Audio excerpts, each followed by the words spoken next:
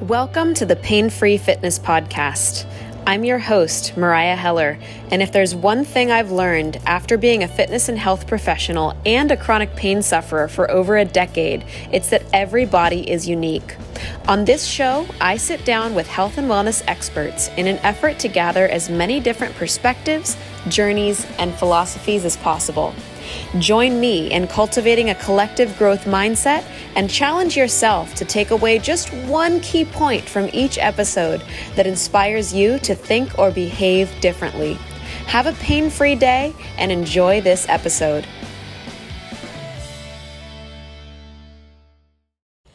Welcome to the Pain-Free Fitness Podcast. I'm your host, Mariah Heller, and this is episode 1, or maybe I should say episode 0, because this is sort of the background episode, and I'm just going to talk a little bit about kind of who I am, what my history is, why I started the podcast, why I got into the fitness and wellness industry even to begin with, and just talk to you guys a little bit about what it is that I'm trying to do here.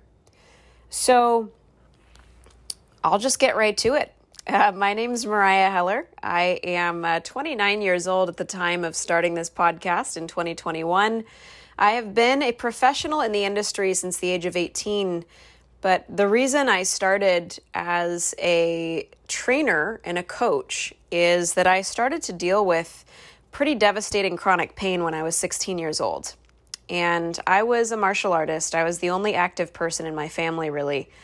I was a martial artist. I wanted to be like Xena, from the age of 5. So that was kind of the closest way to get there. So I started in martial arts and had been a pretty consistent martial artist and a dancer. And I actually started CrossFit when I was very young as well. My best friend opened one of the first gyms in 2007, 2008-ish. So I started training in CrossFit as well. And I was always very flexible growing up, and my nickname was Gumby in all of my martial arts classes, right? Because I was just super bendy and I could get myself into these strange positions, and I never really seemed to have any devastating effects. And I could literally sublux and dislocate my joints kind of on command. And it was like a party trick that I would do. And I never really had any consequences to any of that until I was about 16. And I started to just have these pains in my knees. And it was the first time I had pain that didn't just go away after a little while. And, I got seen by a couple of physical therapists. They gave me some braces to wear. Maybe it's patellar deviation. Maybe you've got some muscular imbalances, things like that. And then slowly over time, I started to get more and more pain and more kind of anomalous injuries that didn't make sense for someone so young. So I had really devastating hip, shoulder, and lower back pain when I was 17 and 18. And I had a hernia, when I was 19 and 20. I had my hip reconstructed because my joint was just messed up and my labrum was torn, and I was told I'd probably need to get the other hip done as well, which I probably do, but I've learned different tools now to deal with that. And that all happened when I was 20 years old. And there wasn't really an answer as to why. And to be quite honest, when I was in a place of really bad chronic pain, and when I would get something called a flare-up where, I couldn't really move for several days at a time, nobody knew what to do with me. My coaches were kind of like, this is outside of my area of expertise. My doctors were like, well, maybe you're imagining it. Maybe you're just more sensitive than other people, things like that, right? And there weren't a whole lot of answers to me that were available at that time. And so I kind of became my own physical therapist and my own trainer. And that's why I decided to become a trainer and a coach, is how helpless and how misfitted I felt in the fitness community. And it was by no fault of anyone else, right? It just was the fact that nobody really knew what to do with me. And I knew that other people were hurting. I knew that other people felt misfitted. I knew that other people felt like they were intimidated by the fitness environment. And I didn't want anyone else to feel that way. So at 18, I became a trainer. I started working with clients, mostly in the CrossFit setting and then also in the personal training setting. And slowly over time, I moved kind of away from the CrossFit world and more into just pretty much everything else I could do, and wound up getting certified in massage therapy as well. So I did a 1,000-hour program for that, which was a year long, so that I could help my clients in other ways. And at the age of 28, I was finally diagnosed with Ehlers-Danlos syndrome, which is a connective tissue disorder.